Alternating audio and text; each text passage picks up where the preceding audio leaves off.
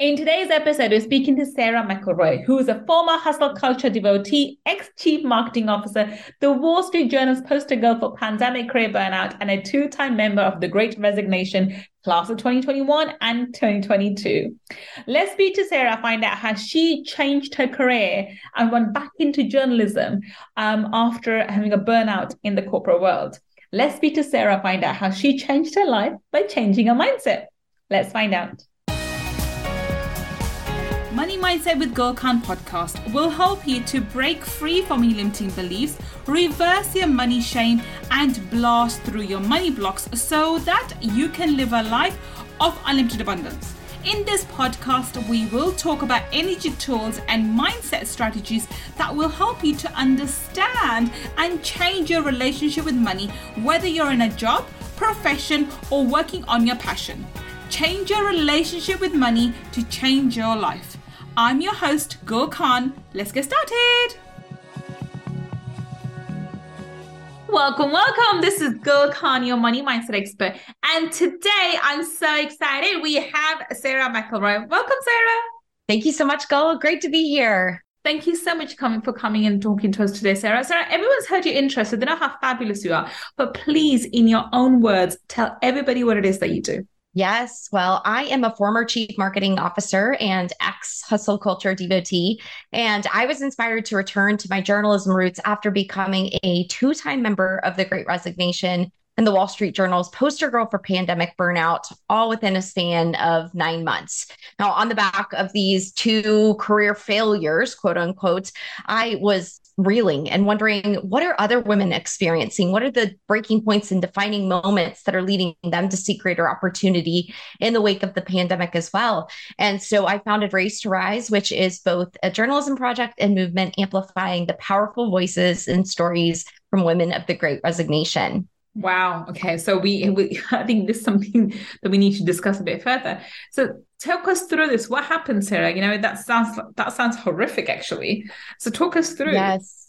It's been a really crazy journey and very unexpected because I was always that corporate good girl. It was like, I have that playbook of how to achieve success and that perfect corporate career life.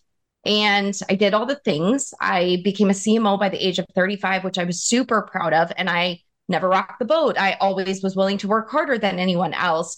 I was so proud of my ability to just turn into a machine. But once I got to the top and was in that C-level role looking around me, and I'm more hollow and unhappy than I've ever been, it was like, oh my God, I think I've built a house of cards. And to provide a little more context, it was in 2020 that I landed in this CMO role. At the time, I was also finishing up an executive MBA program. And so between the two, both work and school, I'm trying to keep all of the plates spinning. I start working up to 20 hours a day between the two. Now, in particular, I'm doing this because, it was just like, it was so unsustainable. It wasn't every Did you have any family life? Did you have any personal life in there? No, I did not. Absolutely not. Right. Like at that point, you are totally just a one-trick pony because there is like mathematically, right? With 24 hours in a day, there is no way you can squeeze in anymore. And so my life had become I kind of look at it like I really bought into the lie that is hustle culture because of that time in my life, because it was like, I have to justify this one noted very sad, if I'm honest, very sad existence somehow. And where would I find that? Like, let's worship at the mantle of hustle culture because that is like grind, go, a little more work, do it, you'll get there, right? Like that is what it tells us to do. I think it's sad because I think you're from the same generation as we. When we grew up together, probably different opposite ends of the pond, but the similar culture where you work the hardest. Who can work the hardest in schools as well? Who can outwork? And what you're saying really resonates with me because I remember I was the most hardest working person I ever knew. And I was dyslexic, so I thought that was the norm. That's how everybody did it. Yeah. And now looking back in hindsight, I'm very proud of the fact that I learned how to work hard. But that's not life. That's just it. That sounds like a horror. What you're describing to me. Because I'm a mother of 2 kids, that sounds like a horror story. Like me not having any time for my kids and, for cuddles or for watching movies randomly Yeah. or, what with Netflix and Netflix every now and again. That would be horrific. So did you even recognize this when you were going through this, that I'm a machine? Well, so funny you asked that because when I go back to even high school, this is something that is deeply ingrained and it's been really powerful over the last couple of years to have to raise a mirror up to Sarah and say, what is this all about? Like, why are we doing this? And it was one thing when it was working, right? Like when you're climbing the ladder, you're doing all the things, earning the MBA, it looks so beautiful on paper, like perfect resume.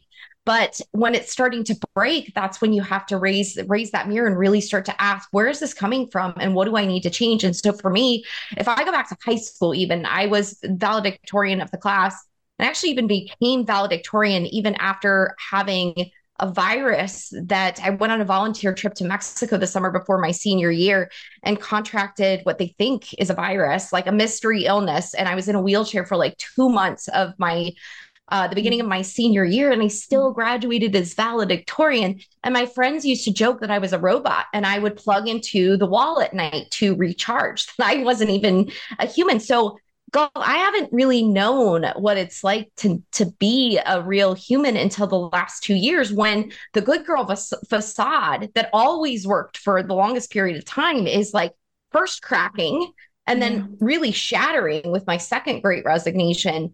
And all of a sudden, it's like, I need to meet and understand and appreciate the human that is Sarah underneath because she has so much more to give and more impact to make in this world than just being, a lemming following the corporate good girl playbook. Yeah. As you're saying, I'm getting goosebumps because that resonates with me so much.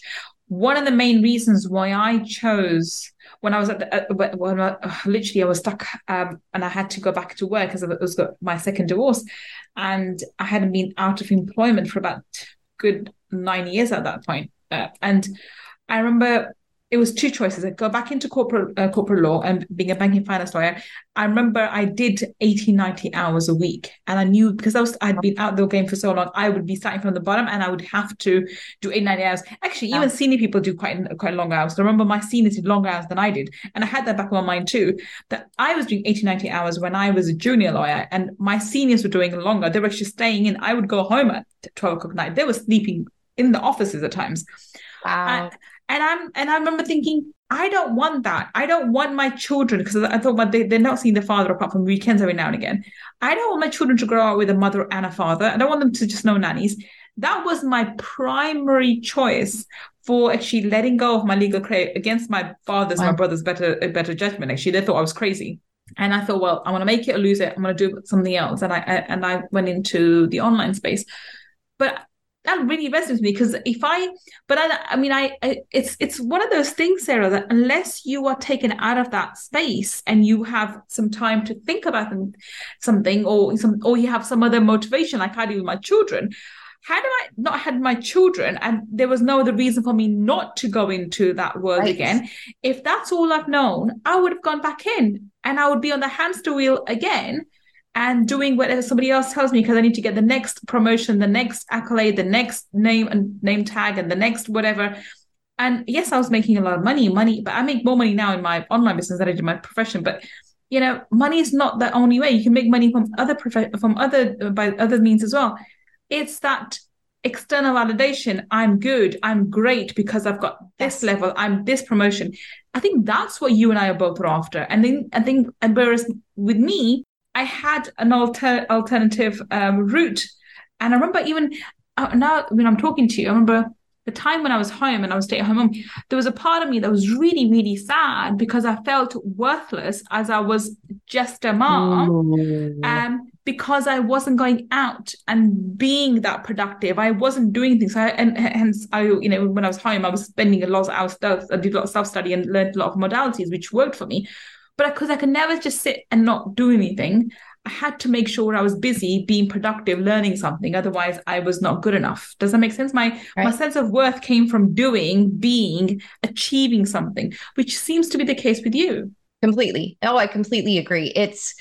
it is the most difficult thing to face when the thing that worked so well for you was really born out of self-objectification. And they've studied it. Arthur C. Brooks has an awesome article if anyone's interested on self-objectification at worst, and talks about how it is one thing for the economic system to commoditize us and to look at us as cogs in the wheel. But it is a far more damaging act for us to actually objectify ourselves and to hinge our self-worth like it's, it's an abacus and like we're counting self-worth beads all day long or throughout our lives, like to set ourselves up so that our self-worth hinges on our productivity is so damaging, right? Because you're never able to keep up. It becomes never enough. And even and that was, I think, a really interesting thing to realize too, is that you would think, or I would think like, okay, when I get to that level and I get that C title and I see it in my email signature, oh my God, that's going to be it. And then you type it in there and it's like, there's not even really a dopamine hit anymore, right? Like it doesn't even feel the way that you thought it was going to feel. And it's just so mind blowing and really frightening at that point in time, because you're like, oh no, if this doesn't work, what am I going to do? Well, and I appreciate what you said about the divorce piece of things too, because that was part of my experience too. So in 2014, I went through a divorce, but preceding that, it was a really horrific time. I was assaulted and in and out of the hospital for a few months in 2012. And then the following year, that's really when my marriage devolved, as my mental health was a mess. I was dealing with back problems from a spinal fusion I'd had in 2010. So it was just this insane run of pretty terrible events. And then as part of the fallout of like my marriage is crumbling, I'm already a mess inside because I'm still healing from all of the PTSD. I end up getting fired from a job, and I end up even estranged from my family after that too. So it is like my entire world has just evaporated overnight. And at that point, it became, because if I'm truly honest, that was like rock bottom kind of moment. It was like, I don't even know why I'm here or doing anything anymore.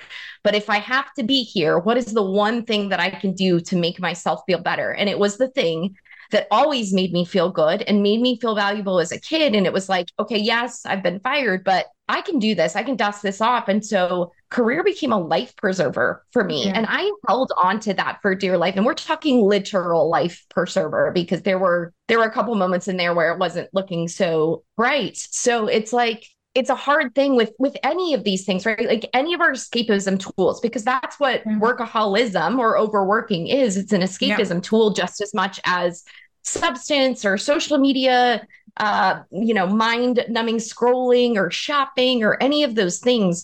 But it's really hard for anyone to have to face the thing that was the coping mechanism, the tool for escapism, and have to be like, oh, this is actually really harmful, even though the one that I've chosen or really, invested in is seen as virtuous. It is a good thing in our society to have a work ethic and to be seen as having the perfect on paper, perfect on resume life. But if it is breaking us inside, it becomes, what is this worth? This isn't living. This isn't being a human. No. And from when I was listening to you and I was tuning into your energy, it seems like the universe was giving you signals to slow down. I was going to interject and ask you the question.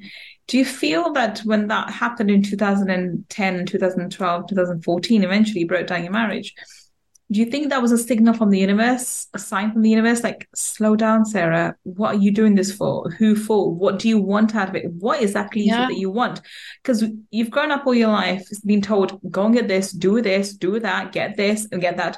But for why? What's the reason behind it? What's the logic behind it? What are you trying to achieve? I talk about money all the time. I think, money is great, but, job is not the only way to get money. And why do you need money? It depends on, what do you want to do with the money?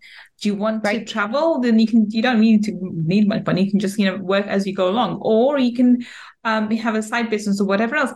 You have to have an understanding of whatever you're doing, there has to be a reason behind it. And maybe the universe was trying to wake you up, but you, instead of listening to those signs and listening to intuition, you went deeper into the rabbit hole and and worked even harder because that's the only thing you knew how, was whenever something was wrong, okay, work harder.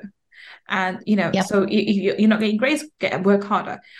Things are not working out, work harder. The reason I'm sharing this with you, because that's what comes to my mind.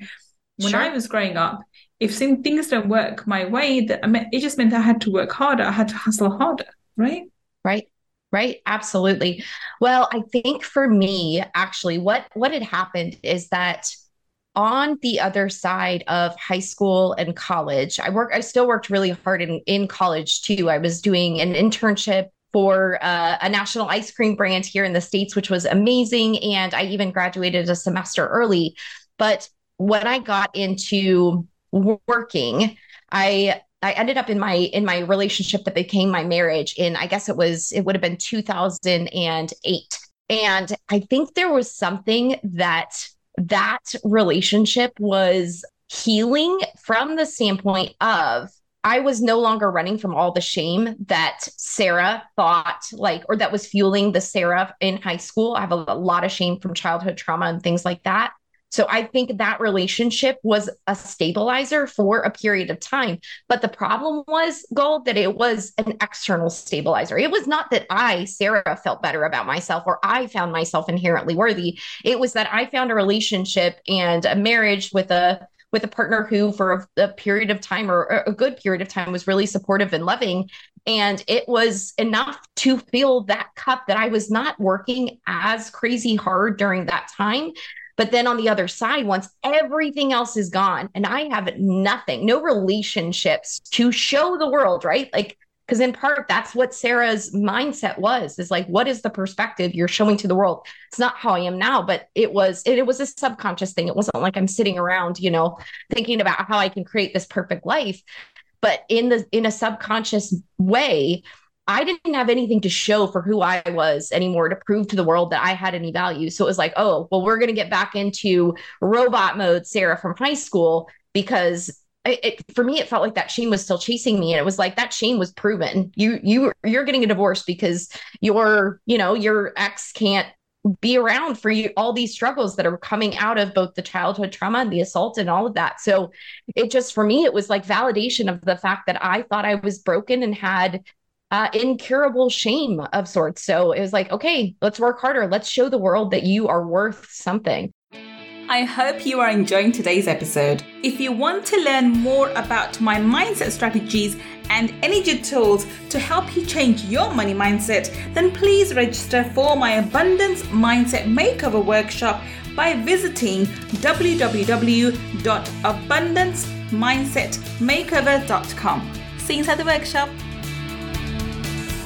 So the slowdown, though, I think it was universal signs pointing to like real healing that needed to happen. It was like, Sarah, you're going to have to find this within yourself. You're never going to find the love, validation, self-worth, anything like that outside through external, sources or validation. You need to find that. And so everything was stripped away. And then the one thing that I chose to keep me going then becomes weaponized essentially against me. And then at that point, it was like very much the universe is like continuing to send messages my way to get me to slow down. But no, it's been a crazy journey. And it's like, it's one of those things where I don't even think when I had my second great resignation back in January, I had such little awareness around a lot of these things. I knew there was self-worth tied up in what I'd been doing and things like that. But part of also being out of corporate and detoxing from the churn and burn and hustle culture and all of that has been that I have had to face all of these, demons head on. And it's been a lot of healing that's had to happen in the midst of talking to other women, hearing their stories and what they've been going through. And so it's been this just like unbelievable alchemical experience of both entrepreneurship, but also healing, in addition to hopefully building a movement that inspires others to do what is right for them and to find fulfilling careers that are based on their personal truth and their deep inherent value rather than the way the external system has been taught to us. And I want to touch base on something that really struck a chord with me. You mentioned childhood trauma, and a way for you to deal with that trauma and to gain validation of who you are because you want to suppress shame is through working hard. Now that also resonates with me because I've had childhood traumas as well. And I remember, again, it went back to I'm not good enough unless I'm doing X, Y, and Z and being the top student and whatever else. It's conditional, right? Yeah. There's an asterisk on the love. Yeah. And that seems to happen. I mean, I don't think my mother did it intentionally. I don't think she did it at all. But I took that on board, that in order for me to receive love and my mom to be proud of me, and for us to not have this shame around us, I have to work really, really hard. And that's what I did, which is worked really, really hard. I would say I was fortunate enough I had a break, but I had other traumas to go afterwards. But working hard has not, it's not on the agenda anymore for me, but because I have other priorities. But you have not listened to the messages that have been coming along. If anything, you've gone, once the major event happened in 2014, you went more into work. So what happened recently? What allowed you to break free? Yes. Well, as with many cages, to be able to break them, it can take really chaotic, painful experiences to shatter the bars, right? Yes. And to really free yourself. It's not a gentle process oftentimes when we face these kind of like Phoenix rising, burning through the ashes moments. And that's a bit of why I called I don't even think, so I named Raise to Rise as Raise, RAZE, like burn it down to build it back up bigger and stronger. And I knew there was something to that, when intuitively that was kind of what came to me as the name for it. But I just didn't have the conscious awareness of how much it reflected my own journey. But what really happened is that as I was working those 20 hours in that CMO role, and I was trying to prove myself, I was the youngest member of the executive team. And at times, at best, I was treated as the kid sister. At worst, it was a really toxic environment of manipulation and gaslighting, and people even like lying and stabbing each other in the back. It was nothing I'd ever experienced, and I was surrounded by all these women, and I thought they would be so supportive, which is a whole other thing. Like, we could do a whole other episode on that, but it just was so crazy that I didn't want to show weakness. It was like, I can't expose my soft underbelly to them, so I just have to keep the wheels going and keep showing up in such a way that is proving to them I can do this job and do the school program at the same time. And that's when it's, my body is starting to rebel and trying to get my attention. I had the 2 episodes of throwing up blood that landed me in the emergency room. And then a few months later, in April 2021, that's when I got shingles. And the shingles, especially, I mean, of course, right? Like, throwing up blood and having to go to the ER and all of that is not a good thing. But it was just like, for me and my programmed mind that was like, at that point, almost just running ones and zeros, like, does not compute. There's no time. There's no time to have an illness. So we're not going to really deal with it that much. Although after the second episode, I did get an endoscopy, and the doctor found lesions in my esophagus that he chalked up to being related to stress-induced, acid production. But it was just, I had to just keep going then. So then shingles happens, and I'm in the doctor's office, and the doctor tells me that I have, shingles. And I have this moment of such great relief, and I'm overjoyed because I am being given a socially acceptable reason to take 10 days off with a doctor's note. And nobody at work can say anything. I'm not having to raise my hand and be like, I can't cut it. I'm raising the white flag. There's a socially acceptable reason. And it was almost like, look how much I am doing for this organization. Look how much of my body I am pouring into this to make this place successful. They were also a culture of never enough. So, like, from a universal standpoint and sort of repeating patterns, like, very much that was going to be the place that breaks me, right? Because if I think I'm never enough, and then I put myself in an organization that also is telling me every single day that no matter how much I give, it's never enough, like, that was going to be it. But so as I'm leaving the doctor's office, and I am feeling that relief, and I'm like, oh my God, this is such a gift, this space and this break. I also, I have so much compassion for that version of Sarah, because I also did wake up, and it was like, okay, this is not a normal response to being told you have an illness that could result in, at its worst, paralysis or blindness. And thank God nothing like that came of it for me. But it was like, I really, at that point, was like, I'm going to grab whatever the wounded part of Sarah that is doing this and like hold her and hug her and tell her it's going to be okay and be like, we're not going to do this anymore. This is unsustainable. This perfect on paper life is not worth it. So I quit. I decided I was going to hit the life reset button entirely. I found a new job in Florida. In between the two jobs, I went down to Peru and I explored holistic healing modalities and was like, I'm going to reset my frayed nervous system. And I come down here and I cut back on overworking. I am hitting the yoga mat. I'm doing meditating. I found this tiny little home overlooking the Intracoastal. So like, I'm going to be Sarah the Zen now, not Sarah the overworker, Sarah the Zen, and I'm going to prioritize joy every day.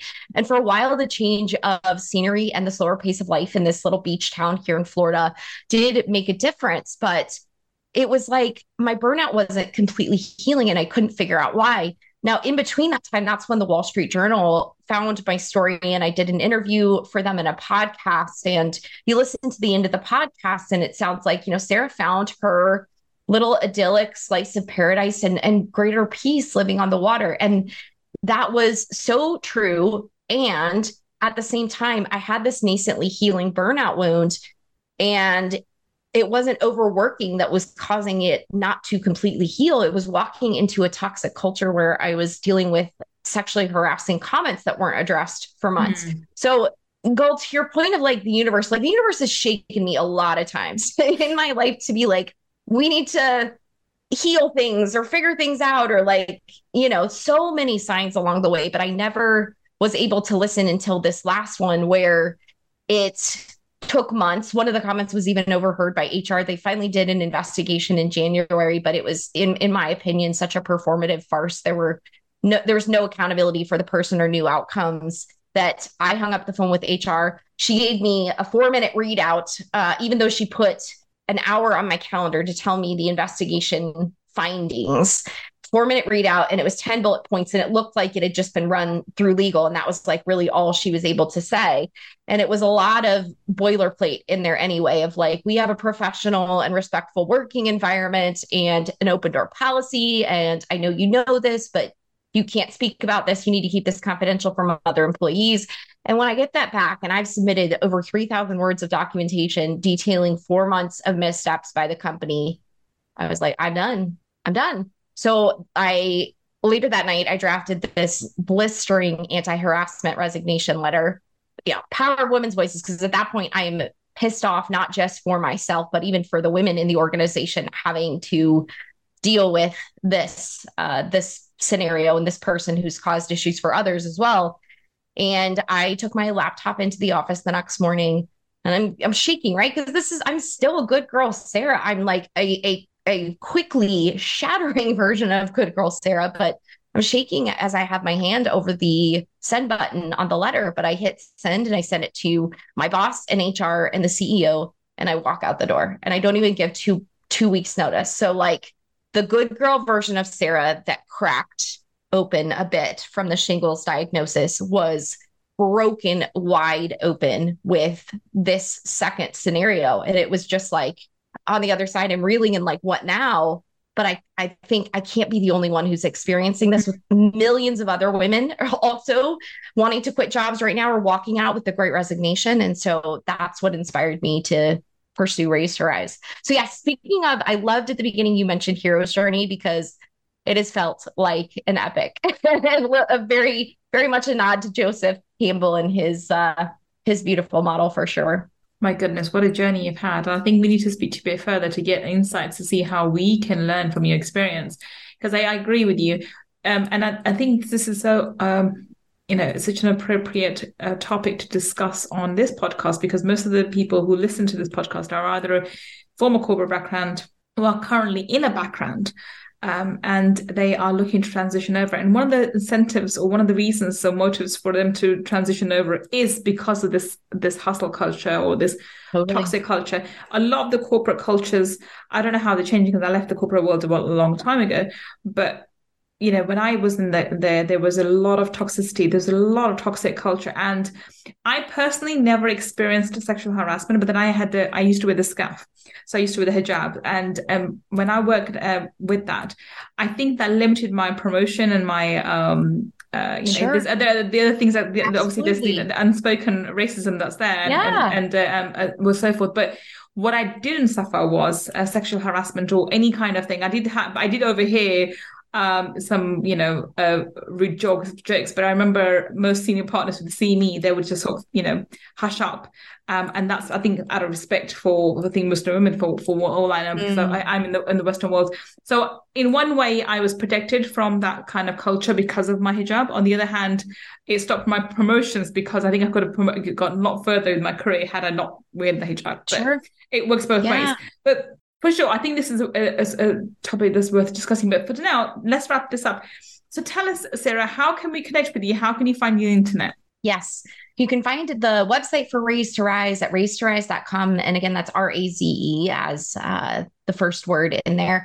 And I'm on LinkedIn and Instagram as Sarah J. McElroy, and I'm more than happy to connect with anyone. It has been far more rewarding than anything I've ever done in my corporate career, and my deepest honor to hear people's stories and to talk about all of this, because I believe it's a rising tide lifts all boats. And the more that we elevate this conversation, the better off we'll all be. So please don't hesitate to reach out. Fantastic. So if you're listening to us on the podcast, and remember the link that Sarah just mentioned will be in the show notes. And if you're watching us on YouTube, down below in the description section, once again, you have all the links to that Sarah just mentioned. Do check her out. And if you are currently in a corporate environment, or you're from an ex-corporate employee and they have a similar story that you want to share, do reach out to Sarah. And you never know what may become of that conversation. Well, for now, thank you so much, Sarah, for being such an amazing guest and being so open and vulnerable with us on today's episode. It's been one of my favorite ones actually to talk about, because I can really relate. Even though I left the corporate world a while ago, I can really understand how one can get trapped in there and the repercussions because of it. But thank you so much. Well, we'll see you in Money Talkies. But thank you so much for today. Thank you so much, Gul. Wonderful to be here. And thank you for listening to me and Sarah today on Friday Feature. I will be back with another amazing guest on another Friday Feature, finding out how you and I can learn from their experience and how they change their life by changing their mindset. Until the next time we meet, this is Gul Khan signing off. Take care and bye for now. If you want to learn more about my energy tools and mindset strategies, then please visit my website www.gulkhan.com. And if you want to take part in our 5-day abundance mindset makeover workshop, where I deep dive into energy tools for abundance, then please go to www.abundancemindsetmakeover.com and register. I look forward to being your mentor in the next workshop. And if you want to learn about the spiritual laws of money, then go and get my book, Laws of Money, from www.lawsofmoney.com. Until the next time we meet, this is Gul Khan signing off. Take care and bye for now.